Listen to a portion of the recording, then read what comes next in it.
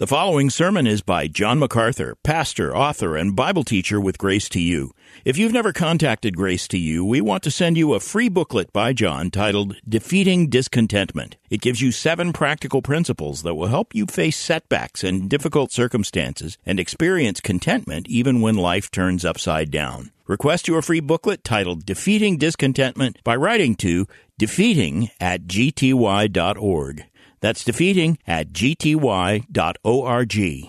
This offer is good in North America and Europe through June 2024. And now, unleashing God's truth one verse at a time, here is Grace to You Bible teacher John MacArthur. Well, we haven't done this in a long time. And I'm older than I've ever been. So I don't know what I remember until I'm tested. So this will be a wonderful opportunity. We have done this through the years and always felt like it was an important part of our ministry to know what was on your heart. I think one of the things that the preacher fears is that he's answering questions that no one is asking. And so we solved that many years ago by making sure we knew the questions that you were asking. So we'll begin, and I think we'll begin on the right, and give me your name and your question. I think I'll be able to hear fine. Good evening, Brother John. Good evening, Brother John. This is Arno Babajanian. Yeah, Arno Babajanian. Okay. Yeah. My question is this. Since the theological conclusion of the Great Commission is the victory of the Messiah, how should we consider biblical Christian nationalism, theonomy, and hopeful eschatology? That's a pretty big question. So let's just pick off Christian nationalism. I'll give you a simple answer. There's no such thing. There is no such thing as Christian nationalism. The kingdom of God is not of this world. Jesus said that. He said, my kingdom is not of this world. If my kingdom were of this world, my servants would fight. His kingdom is not of this world. The kingdom of this world is a separate world. They're not linked together. Let me say it another way. Nothing that happens in any nation, whether it's a communist nation, a Muslim nation, or a quote-unquote quasi-Christian nation, or an atheistic nation, nothing in that nation politically, socially, has anything to do with the advancement of the kingdom of God. Because the kingdom of God is separate from that system. God in His sovereignty is building His church, and the gates of Hades will not prevail against it, Jesus said. So the idea that you should link up some political effort, some political process, some social process, some gain of power or influence in a culture as part of the advance of Christianity is alien to Christianity. You never have our Lord approaching anything like that, nor the apostles, and particularly the Apostle Paul. He sought to gain no favor with the Roman Empire whatsoever, or for that matter with any other of the rulers that he ran into during his life. Now, that is not to say that we are indifferent to what happens in the nation. We've been talking about that the last couple of Sunday mornings. We have to be the people who uphold righteousness. When we come to vote, we want to vote for that which is the most righteous option. Obviously, we can't vote in righteousness, but we have to vote in a way that reflects our commitment to the righteousness of God. So we couldn't possibly elect somebody who was an abortionist, somebody who was LGBTQ or LGBTQ affirming, or any other deviation from God's righteous moral standard. So it gets harder, doesn't it, nowadays? Because even sometimes when politicians are more conservative and anti-abortion, they may be They may be sinful and wicked in some other categories, and it's very hard to find out who is really honest and who is simply dishonest and seeking power. But in the end, we do what we can with the understanding that the responsibility of the church is not to advance the kingdom of this world. That's a faulty viewpoint. Christian nationalism is usually tied to what is called postmillennialism.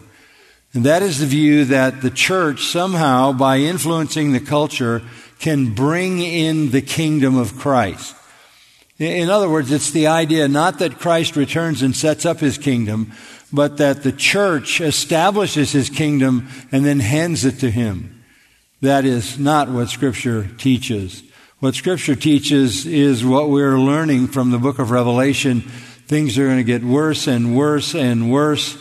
And the end of human history is not the church triumphant, reigning in the world and taking over the structures of human kingdoms. That's not what happens. At the end of human history, the believers are persecuted and murdered. And that's the very opposite of what Christian nationalism would anticipate. So we believe the Bible teaches that things get worse and worse, headed toward the wrath of God, which we're seeing in Revelation, and then our Lord returns himself to establish his kingdom. It's clearly what we read in the book of Revelation. Okay? Hi, I'm Edith Carter. Thanks. So thankful for you, John. So my question is from Matthew 24. Could somebody turn the speaker on up here? I'm not hearing very well. That's another thing that may be happening to me. I could just yell really loud. There it is. Thank you. All right, there we go.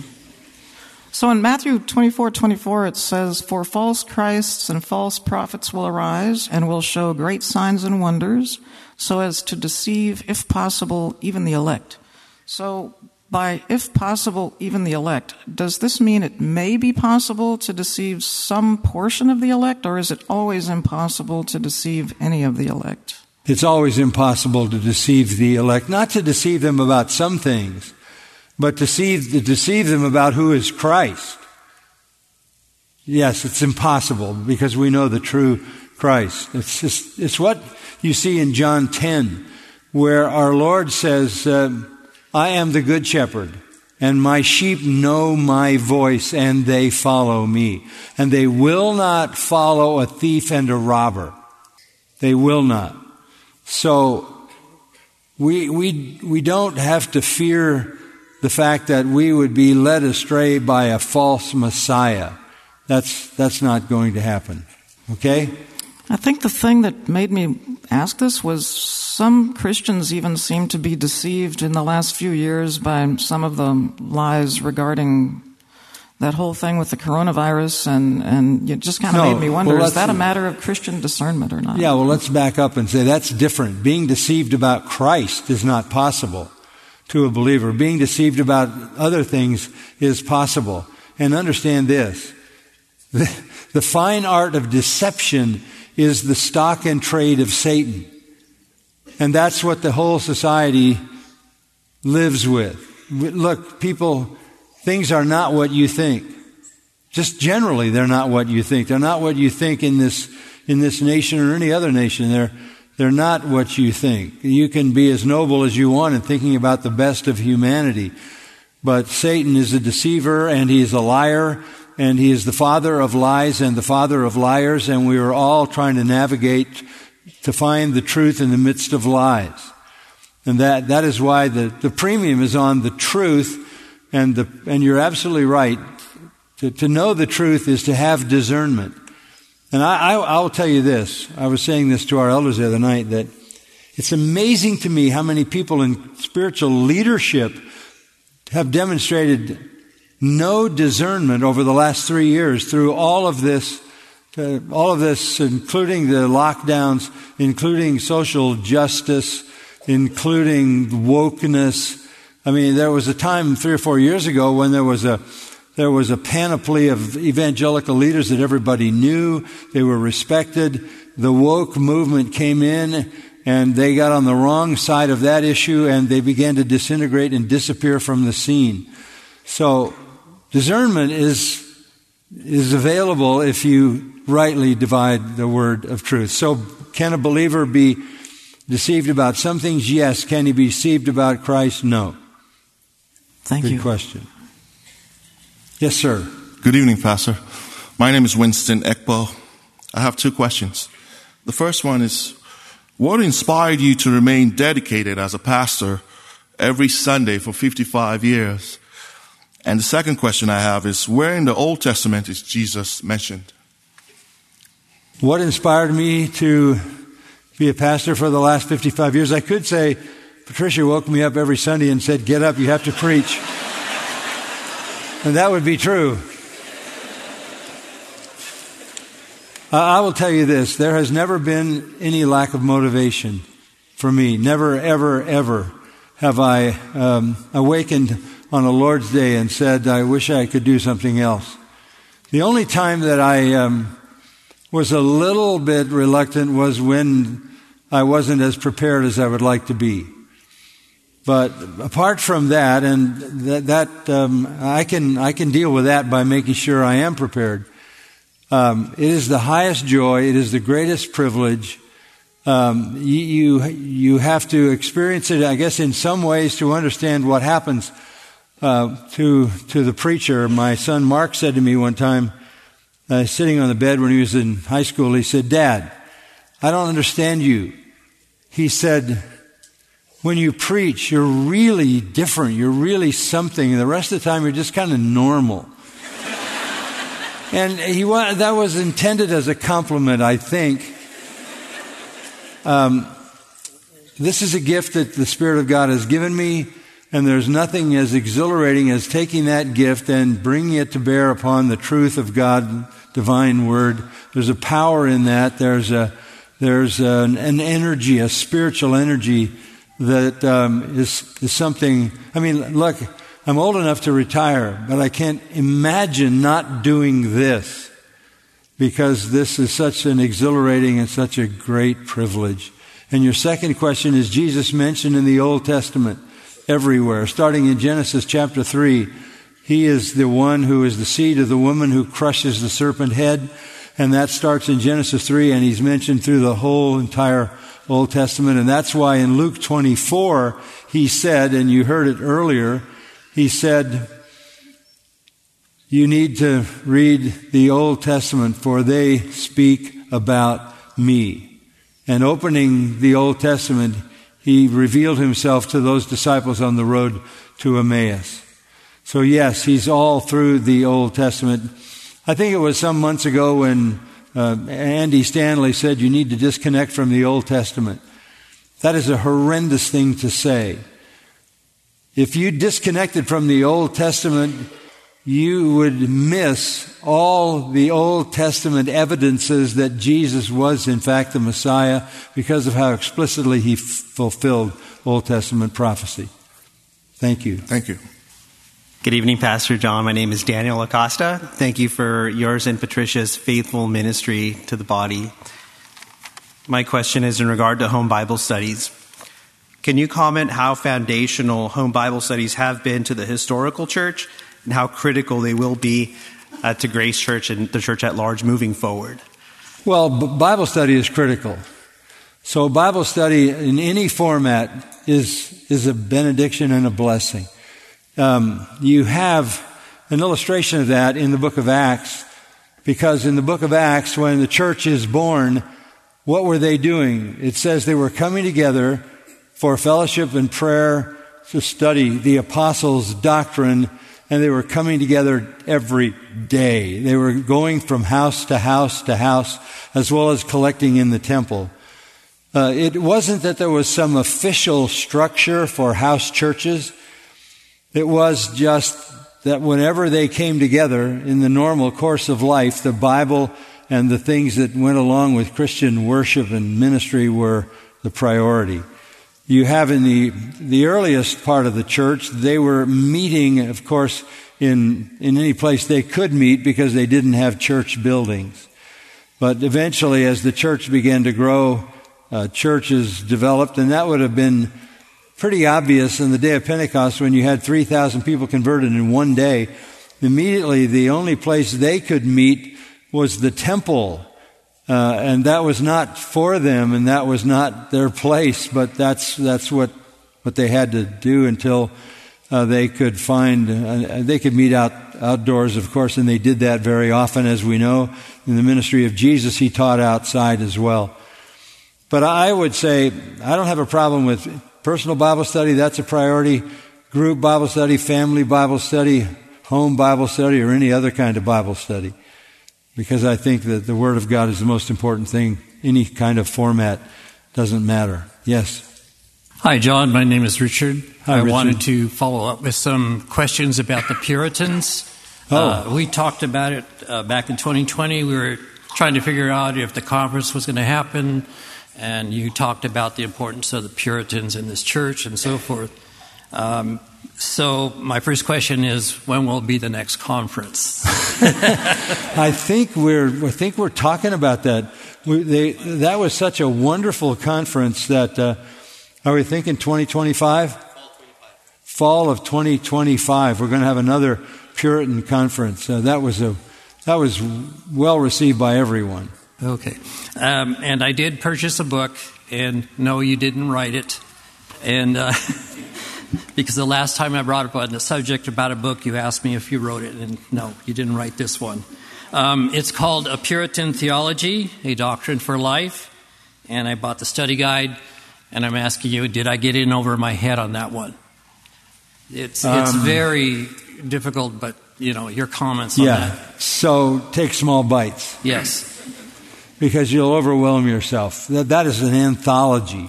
So just take small bites and stop when you find something that captures your heart. Meditate on it. Thank the Lord for it. Think about it a little bit and then go to the next bite. Okay? All right. Thank you. But I'm glad you're doing it. Yeah. You maybe should have started 30 years ago so you can get through the book. Right. Okay. Hi, Pastor. Hi. My name is Christian Nueza. It's good to see you again in the Q&A session, I have to say.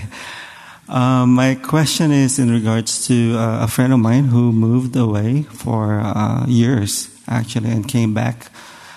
Moved away from here? Moved away from here, yes. Came back. Came back. The only issue there was he has a new wife. She's a believer as well. However, their marriage came from an unbiblical divorce. Mm-hmm. So my struggle is, should I actually continue to have him as a friend and further accept his new wife as my friend as well? Yeah, no, that's a really good question.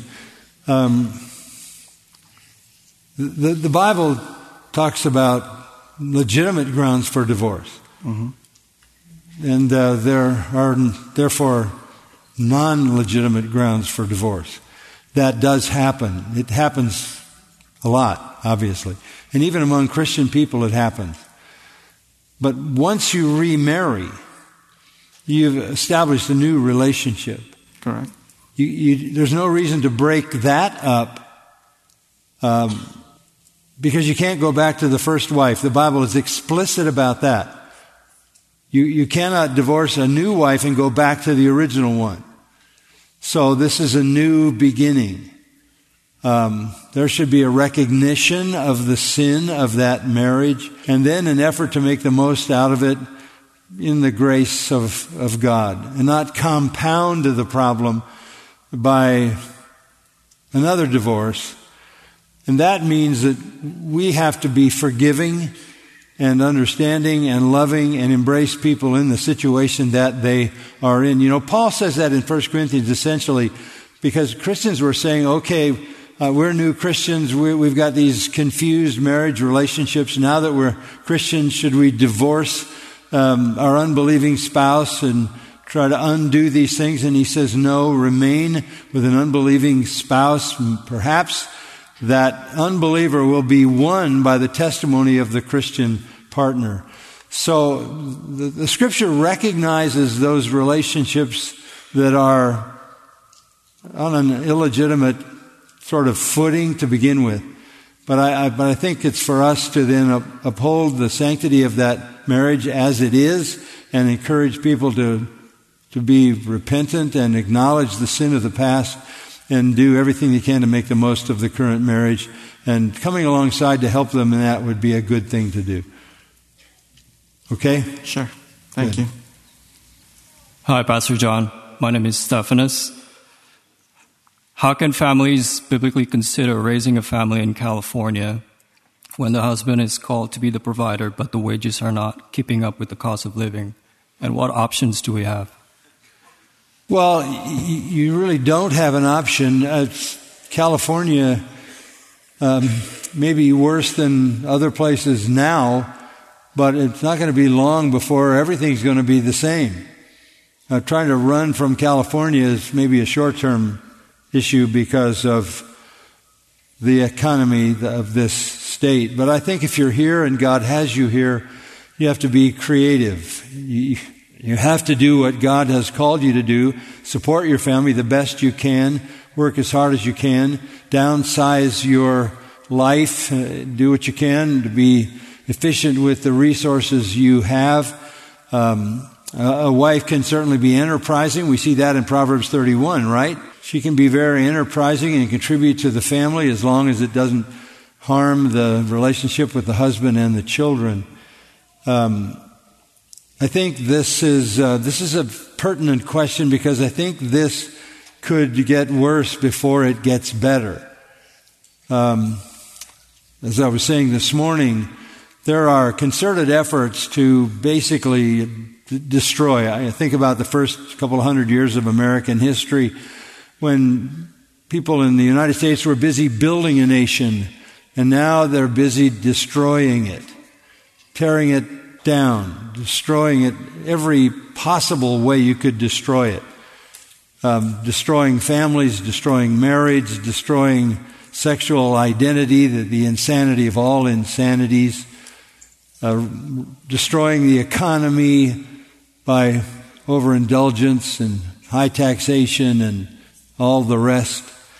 It's very destructive stuff, and it's being led, of course, by the ideologies that are propagated in the university system and among the elites.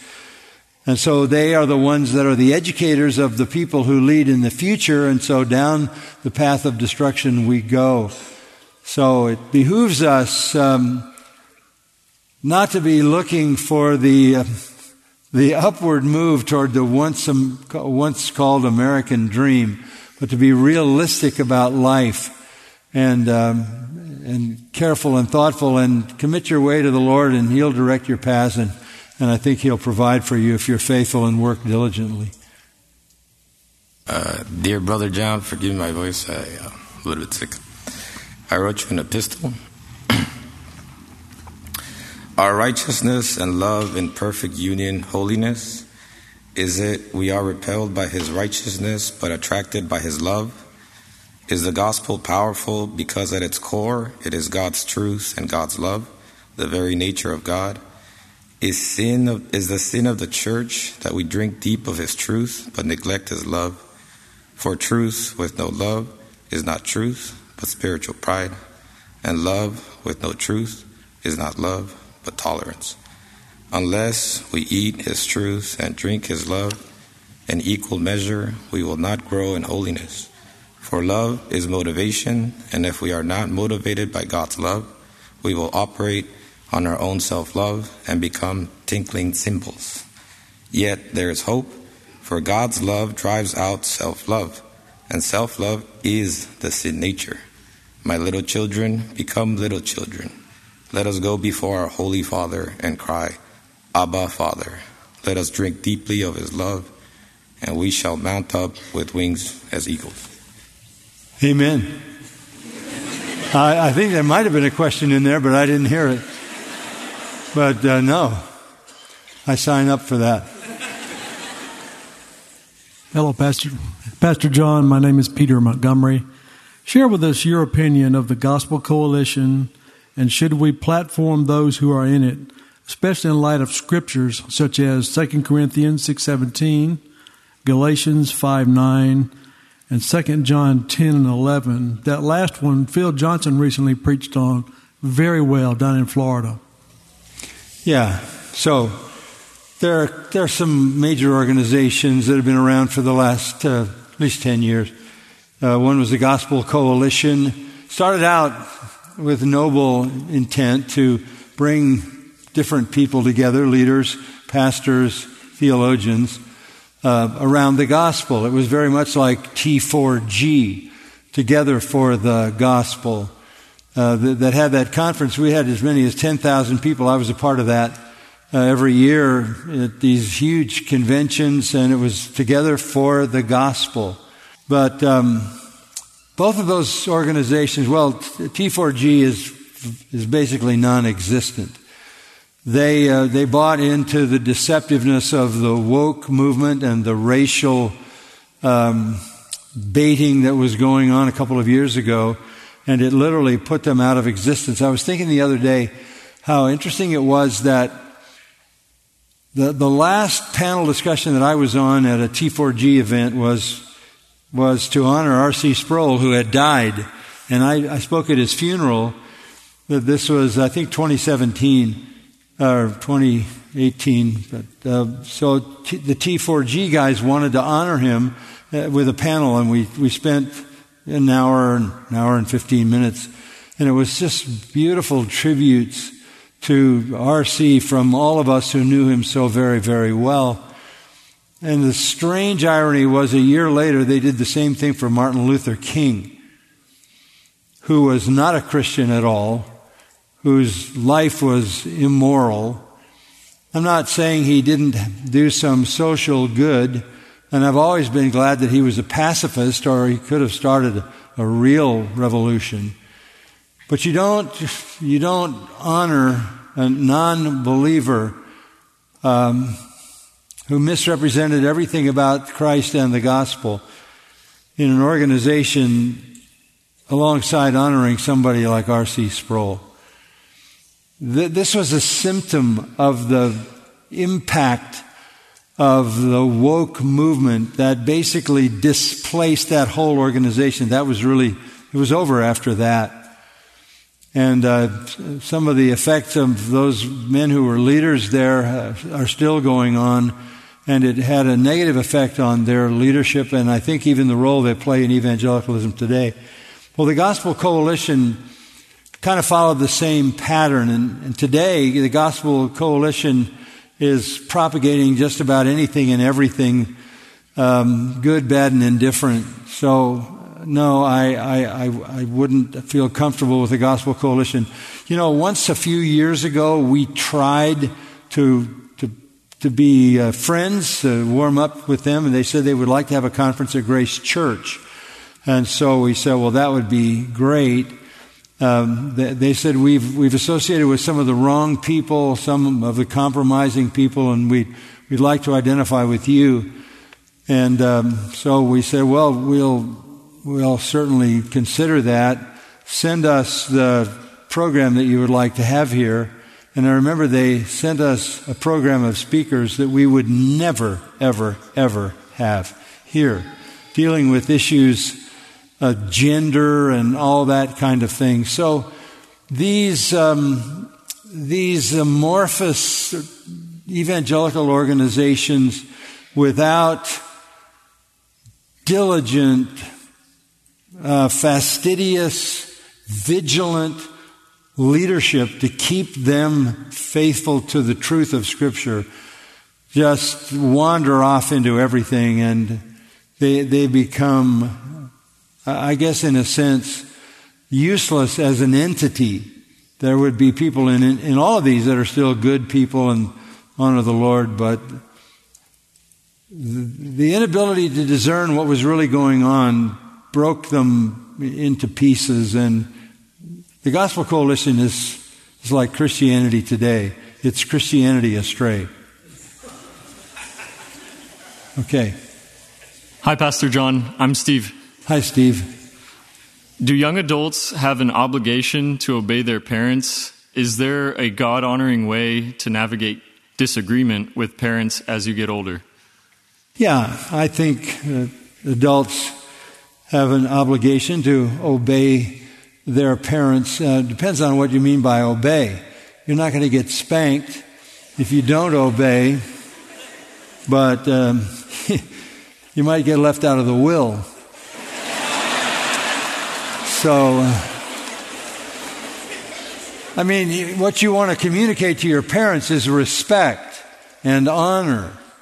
And you can navigate that wisely and thoughtfully and lovingly.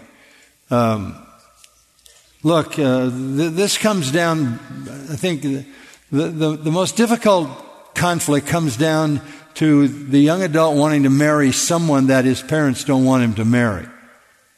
Because that's for life. And at that point, you need to listen to your parents because they've lived it. I've told parents through the years, if you don't think somebody's right for your child, you're probably right. You're probably correct. And they're probably not able to understand that because they don't have your wisdom and because they're emotionally involved. That's where most of the conflict comes. And so I would just encourage young people, listen to your parents, and I would encourage parents, don't let your young people change your mind if you think that this is not the right person, because you are probably right.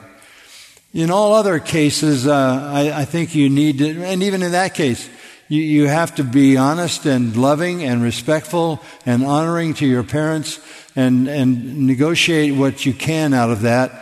And if they're hesitant about somebody you're choosing as a partner, take the time and the effort to see if you can't change their mind patiently. That's the best way you could honor them. And again, understanding that they know what you don't know about a life of marriage, you ought to be eager to listen. Thank you. Hello, Pastor John. My name is Ramon. I just had a question regarding Israel. My question is, considering the spiritual state of Israel now in relation to their rejection of Christ, are we as Christians obliged to stand with the nation of Israel, politically speaking? Yeah, I think we are obliged to stand as protectors of the Jews. Okay, that's Genesis 12. You bless the seed of Abraham, you're blessed. You curse them, you're cursed. God puts the whole world on notice. These are my chosen people. I have a plan for them. Yes, they have followed idols. Yes, they have been punished and judged. Yes, they rejected their Messiah. Yes, they are still, Jews are living and dying and going out of the presence of God forever now. But still, God has a future plan for the Jewish people, and we have to be protectors of them. I think any nation that tries to eliminate the Jewish people has made a bad decision, because the Bible is filled with the promises of God that no one will annihilate them. And anyone who tries will be annihilated. Now, this doesn't mean that we are required to give them money for what they do politically or militarily. I think that's a different issue. But we are to understand that God has a plan for Jewish people, and that we want always to pray for the peace of Jerusalem and the preservation of the Jewish people until the time when they see their Messiah and salvation comes to Israel. So it's not the governmental entity of Israel that we support, it's the Jewish people.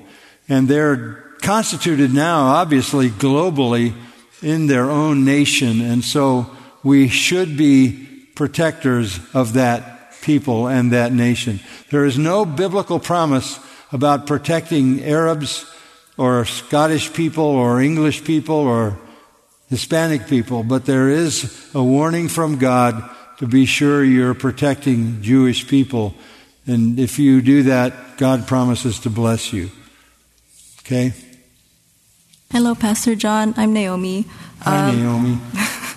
Last December, former U.S. Navy pilot Michael Cassidy beheaded a satanic statue displayed in the Iowa State Capitol in defense of Christianity. He was then taken by police officers as he surrendered himself willingly. The Satanic Temple of Iowa wants to press charges against him. In response, he quotes 1 Peter 5:8 on his Twitter in defense to his actions. Would you deem his actions commendable? If so, should we as Christians openly resist the increasing promotion of Satanism? I'm reminded of Gideon's act of destroying the altar of Baal in the book of the Judges. That is a great question, and yes, I support what he did. Absolutely. You have to take the consequences if you do it, but that was a noble thing to do. I mean, that was something that he felt very deeply in his heart. I know the whole story, as all of you, of course, do.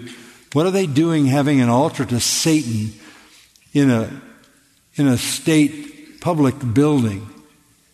That is the offense. The offense isn't that it was removed. The offense is that it was there.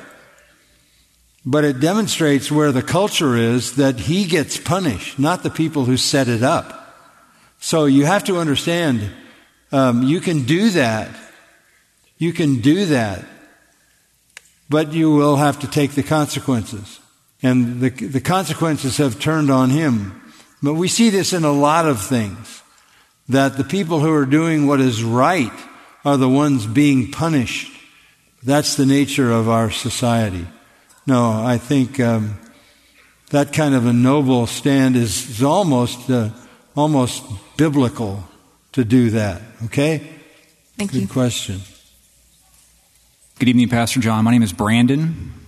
Hi, Brandon. And my question for you is around pastoral ministry. So as someone who's faithfully served the church for the past 55 years, I was hoping you could comment on why statistically the average tenure of men in pastoral ministry is only about 5 years or even less.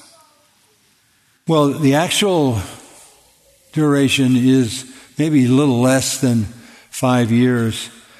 I don't know. I do know that to get to that as an average, when you have some people who've been 10, 15, 20, 25 years, means there's a massive aggregate of people that are less than that.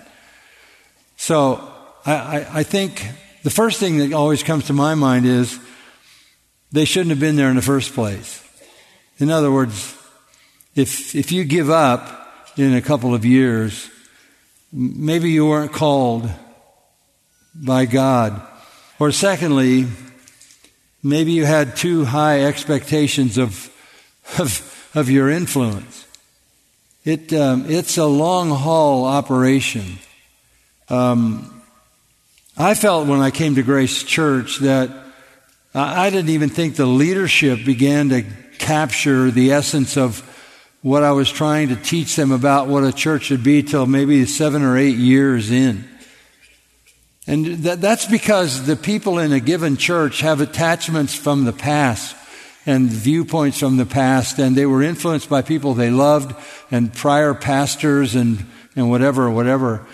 So somebody who's new comes in, and if you expect in a year or two to shift all that allegiance to you're foolish. You're foolish. That has to be earned, and that is earned methodically over a long period of time. And it's not even how good you are as a communicator. It's, do they grow to trust you? Do they grow to trust you? Do they feel like they're loved and return that love? That takes years. And I would say, some people say, well, this church isn't coming along the way I think it should, so I'm going to go to another one. If you're trying to get that done in 3 or 4 years, you're dreaming. It takes so long to do that. It's not always 55 years, but if you're somewhere 55 years, what people say to me, what is most rewarding about 55 years of grace? And my answer is always the same. It's multi-generational impact of the Word of God. I mean, I'm literally ministering to the great-grandchildren of the people who were here when I came. And I've seen the work of the Word in generation after generation after generation. And I've seen the maturing of the saints, one generation, another generation. And they're all over the world, and many of them are in ministry, pastoring and mission fields and Christian leadership. And I mean, this is the great reward of long-term ministry. But the key to long-term ministry is not the congregation, it's the pastor. It's, can you get them not to throw you out? Can you survive the foolishness that you've brought up? Can you survive the mistakes or the indifference that some people think you have toward them or someone in their family who's ill and you paid no attention? If you can survive that, the love bond that comes between a church and a pastor over half a century is beyond description. It's joy unspeakable, really, and full of glory for me. Okay. Good evening, Pastor John. My name's Neil MacLeod. I'm a Scot. They're not going to get rid of us. John, I have a question that's been heavy on my heart about one of our Scottish brothers. Will you comment and guide us as to why Alistair Beck is mistaken in advising a member of his flock to attend and solemnize a marriage of her granddaughter to a transgender partner? Can you guide us as to why we should not bend to do this? Yeah, that question Thank you. Came up and has gotten all over the internet. Let me say, first of all, that Alistair and I have been friends for, 45 years.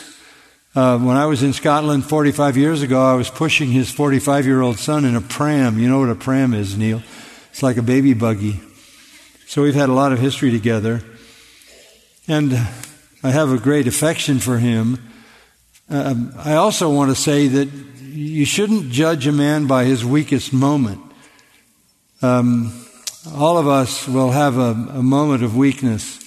Having said that, I have to disagree with the answer that he gave to the question. A believer should not go to a homosexual transgender wedding for a lot of reasons. But he was making the argument that you go out of compassion rather than condemnation. You go to show love to them as a means to reach them. My response to that is the most loving thing you could possibly do would be not to go and to condemn the relationship. That is loving. It's not loving to help somebody celebrate stepping into the fury of God's judgment. No transgender person, effeminate homosexual, will enter the kingdom of heaven.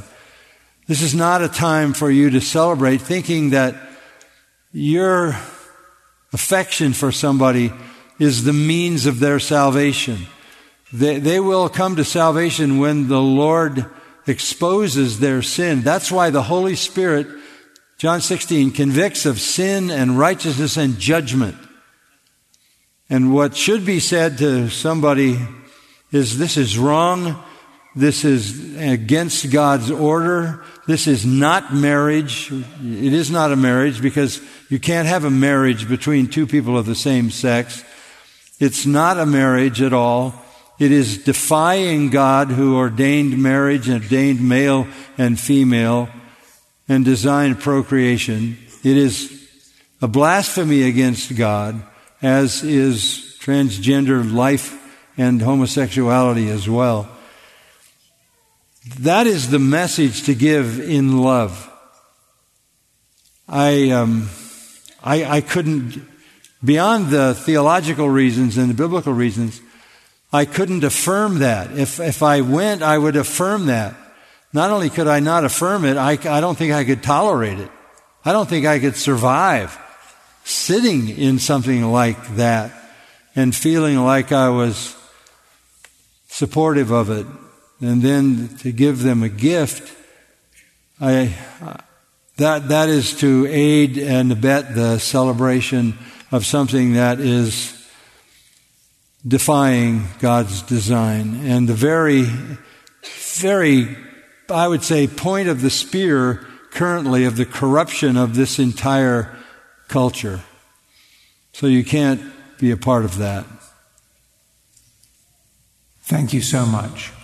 Well, it's my pleasure. I do say this. I don't understand why you would answer the question that way.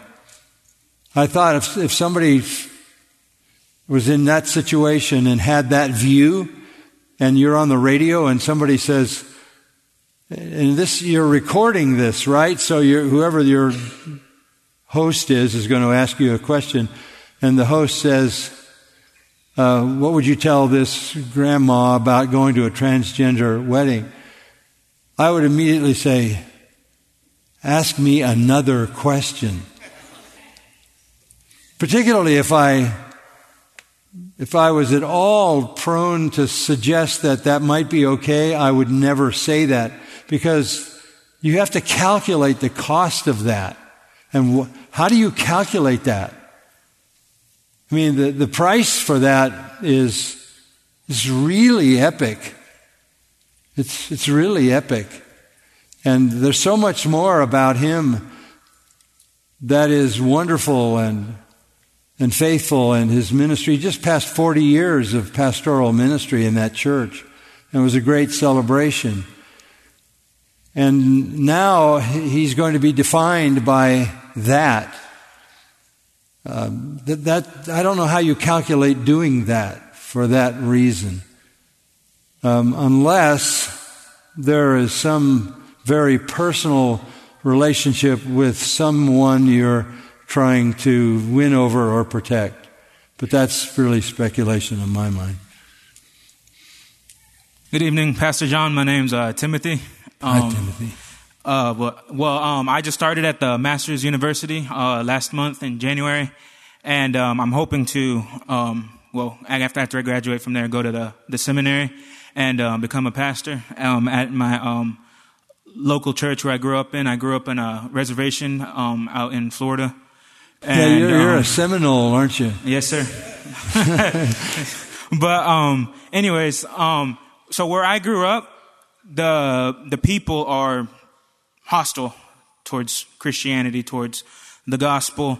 They call it white man's religion, and they say we want nothing to do with that. That's white man's religion. And now there's the wokeness coming into the tribe, and there's more and more kids saying they're gay or lesbians or non-binary, whatever that means. But anyways, so how do you reach a people that's already against Christianity in the culture, and now you got also the world against it as well, that influence as well? And also, how do you be friends with people who are indifferent or hostile towards Christianity? Because all my friends aren't Christians out there, and because there is no one else like me. I'm about to be 20 in March. I'm the only 20 or even up to 30-year-old in the community, and maybe even in the entire tribe. Wow. Okay, here's the plan. You go to the Masters University, you graduate, you go to the Master's Seminary, then you go back and you say, Lord, help me reach these people. The Lord has you here for a reason. We talked the other day, and I've thought about that. That you may be the man for that tribe of people. How will they hear without what? A preacher. They need a preacher. And over the next few years, we would love to make you into that preacher and then see what God would do. That would be a wonderful mission field that Grace Church would support you if you decided to go to. Okay? All right. Thank you.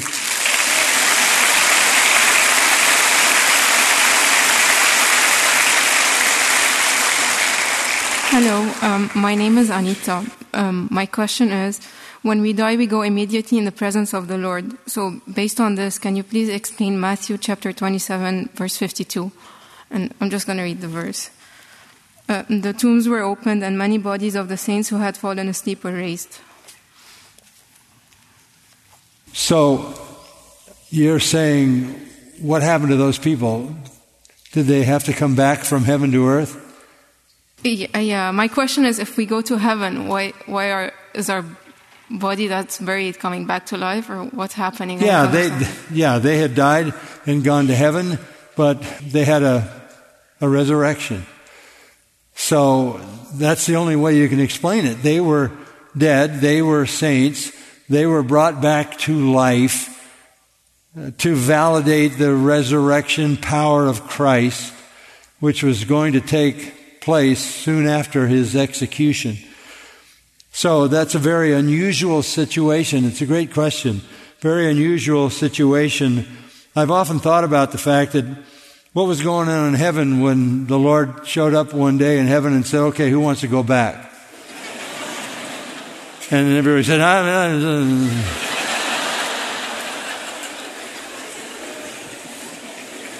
Are you kidding?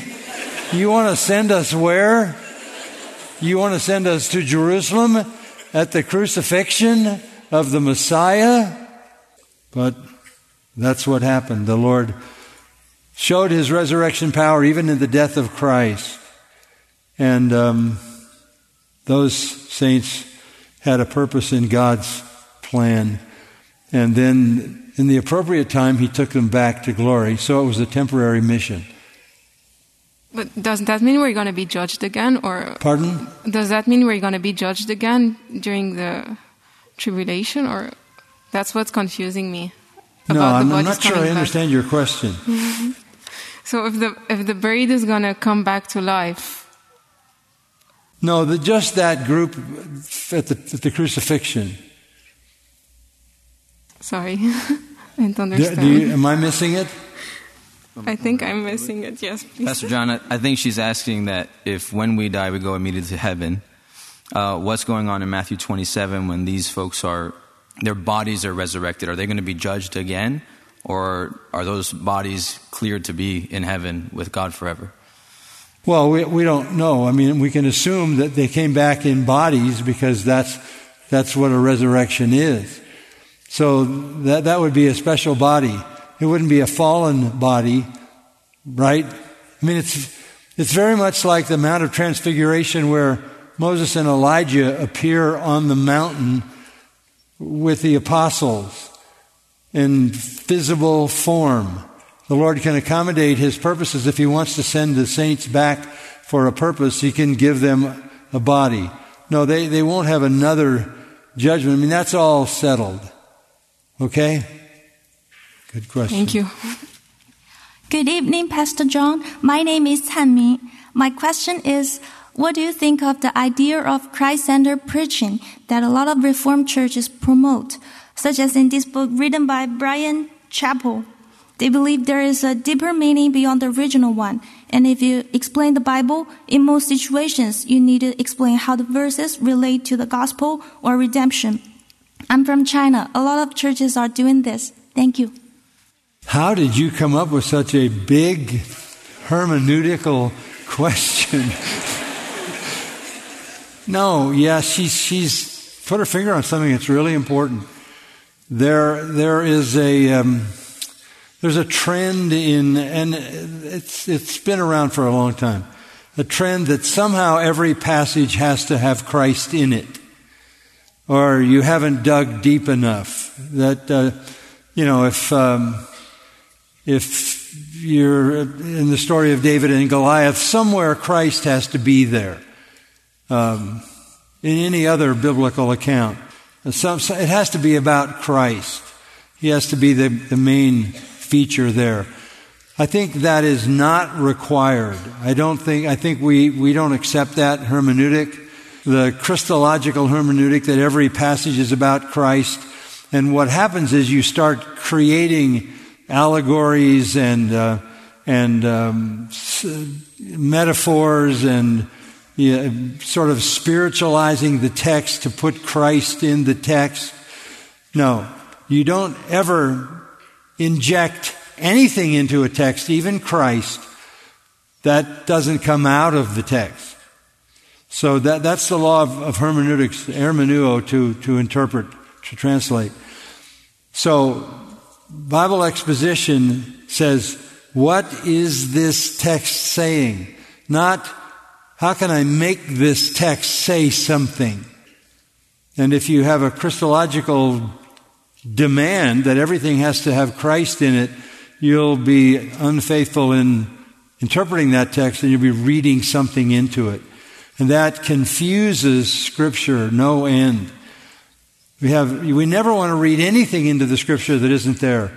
And while obviously Christ is the theme of Scripture, He's not in every incident and every part of Scripture. Okay? Really good question. Hello, Pastor MacArthur. My name is Juan Carlos, or JC for short. In Old Testament times, did the Jews understand that the Messiah was going to be God in the flesh?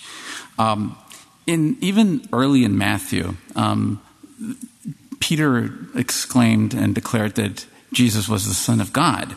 But then Philip later on in John says, show us the Father. So to me it appears like the disciples hadn't fully understood who he really was. No, I think that's fair. I think it's fair to say that the Jews did not necessarily understand that he was fully God. You can see that even in Orthodox Judaism today, right? That they're looking for a Messiah, but it's not Jesus. They're looking for a human deliverer. That is traditional sort of Orthodox Jewish messianic theology. There are evidences in the Old Testament that the Messiah is God. In the Psalms, the Lord said to my Lord, but it is not so explicit that every Jew knew that the Messiah would be divine. So that is true. And when Jesus claimed to be divine, this is the proof of it, they called him a blasphemer, which then reflects the fact that they didn't have that as a part of their messianic theology. Okay? What about the disciples, though? Well, the disciples had to be taught. They were a tough crew to teach. It took them time, but finally, the confession, you're the Christ, the Son of God, comes forward. This is dawning on them eventually by his words and works. Thank you. I think we may have, everybody disappeared. We're going to have to end it. Hi, Pastor John. My name is Nathan Wright. I'm here from Nashville. First of all, I want to thank you for your Grace to You ministry. I'm actually a former charismatic, and I have many loved ones trapped in this movement. My question to you is, how do I talk to them about the true way when they think that they are already following it? Well, we all have that problem. We all face the fact that everybody who's not in the truth is in some form of deception, right? Yeah. But I think the way I would approach that is not to argue about the features and elements, but to go at the heart of the issue. Can you, and I read it in Romans 5 this morning, can you say without hesitation, without fear of contradiction, that you have been reconciled to God, you stand in grace, you have the hope of glory to such a strong degree that you know the Lord will never leave you or forsake you, and that all that the Word of God promises you is yours in Christ, and your salvation is sure, and there is evidence of it by the transformed character of your life. Put the burden on them. And for people who have had an emotional experience, if you start pressing them on the depth of the security that they have in their relationship to Christ, they get very, very tenuous. Because they don't have enough sound theology to define it. And they bounce from experience to experience, which means they bounce from feeling secure and feeling insecure. So go for the jugular on the issue of, are you absolutely confident that your salvation is real, that your life is transformed? Do you live with the hope of glory? Do you believe the Spirit of God lives in you and you have all things pertaining to life and godliness? And the Lord is preparing a place for you in heaven, and you have no question about that, and has secured you everlastingly in His love. And if there's any hesitation of equivocation, then you can say to them, then whatever you have had by way of spiritual experience, isn't the salvation defined in Scripture? Thank you. Okay. Two more quickly. Hello, Pastor John. My name is Ulysses. And my question is regarding marriage, since it's a topic that's been brought up in fellowships lately. And so, for example, Pastor Brian mentioned in one of his sermons that in traditional weddings, the groom would present his bride to his father in the altar. And if this seems more like a picture that depicts how Christ will present his bride to the Heavenly Father, why don't modern churches revert back to this practice instead of having the father present his daughter to the groom, which seems to be less biblically aligned than the other? Yeah, well, it doesn't have to be biblically aligned. It might be a nice gesture, but there's nothing in Scripture that says that. It's very natural, however, for the father to present the bride to the bridegroom. Because as a father, you do understand, right, that I'm giving you my daughter. And I'm realizing that everything I've told her never to do, you're about to do with her.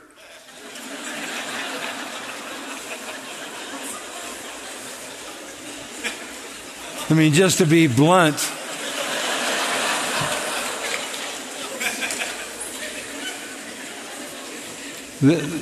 and the father holds the responsibility for that daughter. He's the caretaker of that daughter. And I think it makes perfect sense that he reaches a point where he passes that responsibility to a husband that he trusts. Okay? Thank you, Pastor John. Good. Last but not least. Yeah, I don't know how Thank you for your patience.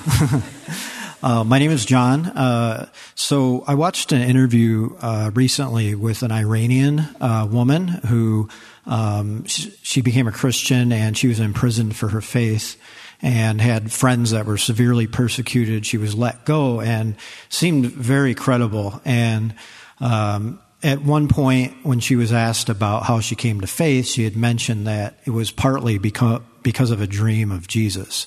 And I know that there's been other claims and reports over the years of that. So I just wanted to ask you, how do we think biblically about that? Yeah, it's an important question. I've read a lot about supposedly Muslims coming to faith in Christ through a dream. I'm not a believer in that. I think maybe there could be the thought in a dream, because dreams are your real fears and hopes and thoughts, but you would have had to have had an exposure to the gospel. Maybe in a dream there was a fear, frightening dream that you were left out, or that you didn't know Christ, or that you became violently ill, or your life was taken away. So I think there could be some motivation as the mind works while we're sort of in that sleep mode. But salvation is not going to come by a dream. Faith comes by hearing the word of Christ. Romans 10. Faith comes by hearing. So how will they hear without a preacher, not without a dream?